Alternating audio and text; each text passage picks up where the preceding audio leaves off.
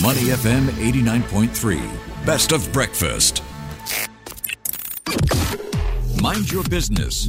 Only on Money FM 89.3. Welcome to The Breakfast Show. For years, businesses have found themselves at a crossroads during crises, making decisions that could make or break the company's future. These decisions often carry the weight of thousands of livelihoods and years of dedication. Now imagine being a CEO of a company on the brink of collapse, facing a pivotal decision that could seal its fate or herald a miraculous revival. Our C-suite guest today faced precisely that dilemma in 2019. A shift in business strategy loomed, and it could potentially mean losing over 600 employees and wiping out years of hard work. Now, instead of conceding defeat, he made a daring move. An 8-figure sum was poured into this drowning business.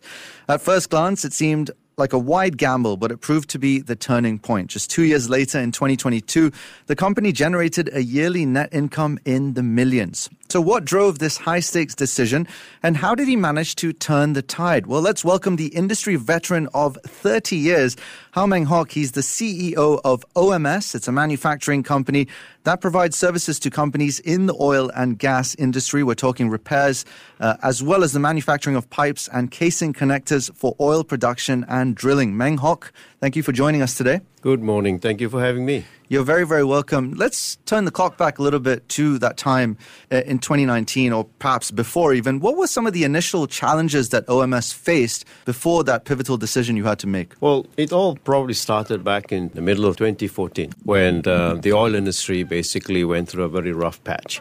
And from that point onwards, it took many years, right? From 14 all the way to maybe 18 and 19, there was this struggle to get the industry up. And the term lower for longer seems to be that popular phrase that has been used within that industry. Because normally when you have a down cycle, it's probably a 12 to 14, 15-month cycle, but it went over for years. And because of that, then there was this decision by the previous shareholder to basically wanting to exit that business. And hence that decision was made at that period of time. Now, this management buyout has been known to employees as Project Ironman. It successfully concluded in June. Can you walk us through the circumstances back then, and maybe first and foremost, why is it called Project Ironman? Is it sort of inspired by the movie?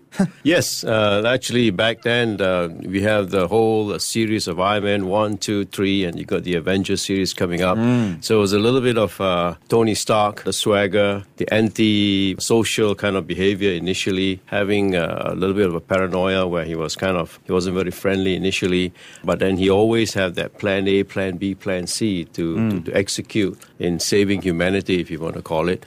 So at that point in time, it was probably that period or that inspiration that kind of got me to coin this term Project Ironman. So you are our very own Tony Stark, if you will. Well, I'm not going to say that I'm exactly Tony Stark, but it has some form of inspiration that came about during that challenging period. All right. Now, it's often difficult for employees to perceive this decision, sometimes in a positive light. How did they look at this decision to invest such a significant sum during such a difficult period? Could you please share with us any anecdotes, examples that illustrate some of their reactions? Well, when that decision was made, actually, there was only a handful, basically a handful, you can count with your fingers, who knew about this particular project.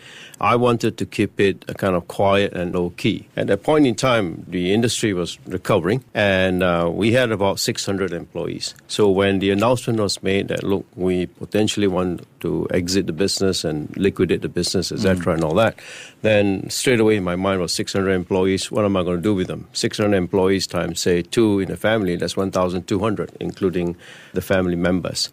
And a lot of them have been with me since I joined the organization 7-8 years ago. And there was a lot of what we call hanging there together. Let's go through the difficult time, the trust and the camaraderie behind it. And hence, I decided to then go ahead and conduct Project Ironman. Again, like I said, only a handful knew about it. It was only towards the end, closer to the conclusion of the project, that many realizes then, hey, That's why I'm always talking about, or I'm always showing the avatar of an Ironman. I'm always talking about a little bit about the Avengers stories, etc., and all that. So it was much later on before they knew it. Yeah, well, that trust appeared to pay off, and it paid rich dividends, in fact, because you managed to manufacture that investment from an 8-figure sum into 34 million in annual net income in just a matter of 2 years. How did you manage to steer the ship and achieve such a huge amount?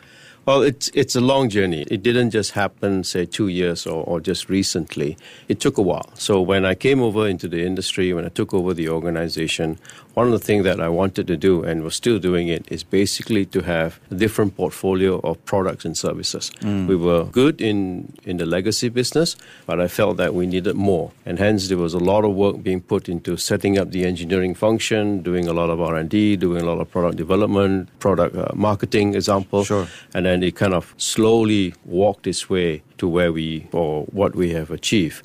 It wasn't easy, but that kind of starting to breed a lot of success.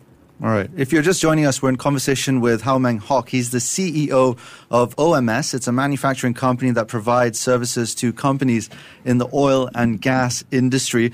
His business, of course, was on the brink of collapse, and in 2019, he had to make a key decision.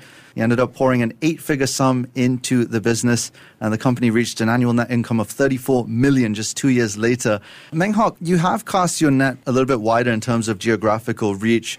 Could you share some of the insights of your expansion into multiple countries and its impact on the company's growth? What are some of the key lessons you learned along the way? I think we operate in 6 countries, and we have 11 facilities. And as we expand, and our largest facility is actually in Saudi Arabia. That was just concluded about a year and a half ago, and we spent about 10 million in constructing that facility. But as we expand either from the existing legacy facilities to newer one and future one key element is basically to understand the culture of the country that you actually operate in. A lot of the countries that we operate in today or we do business in today are pushing for what we call localization. Hence, nationalism, wanting to transfer technology and knowledge into the respective countries. So there's that need to understand how that whole operating country works, the people, the law, tax, for example, the financial systems, etc. So that becomes key. When we built our Saudi facility, we thought it was just a 1-year project. It took us 2 years. COVID didn't help. The regulation was also maturing. So we were building, and then we were also trying to understand what was going on. In Indonesia, for example, then there's the push for localization. In Saudi Arabia, like I said, Thailand to a certain degree. So a lot of this push to be local then but encourages us to then build local teams, local expertise to be able to serve the industry, serve the customers within that country. So culture, understanding the laws or the rules of the operating countries becomes key. Yeah, where did you find it most difficult to culturally assimilate, if you will? Where is it? So in the countries that we operate in, Indonesia, we have 100% Indonesian running the show. Sure. Thailand's the same. Malaysia, close to 100%. Singapore is always the challenge, having foreigners and local, 55, 56%. Saudi Arabia are in the 30s, 35, 40% mark. So in the Middle East, probably that's the challenge in terms of localization and getting into the culture a bit. It is 5 hours away from a time zone perspective. It is very different from Southeast Asia.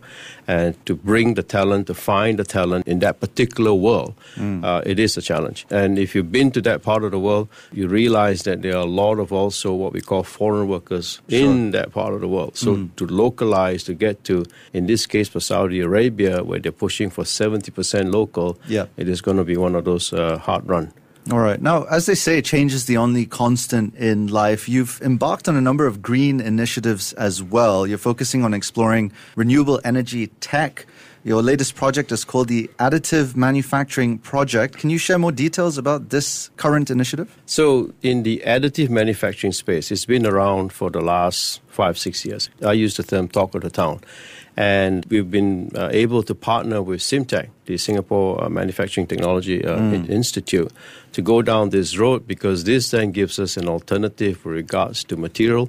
This gives us an alternative with regards to the process in developing our product or components within that industry. So we're looking into then how can we innovate, finding different material base, qualifying them, testing them, and to try and reduce some of this carbon footprint, carbon emission challenges along the way.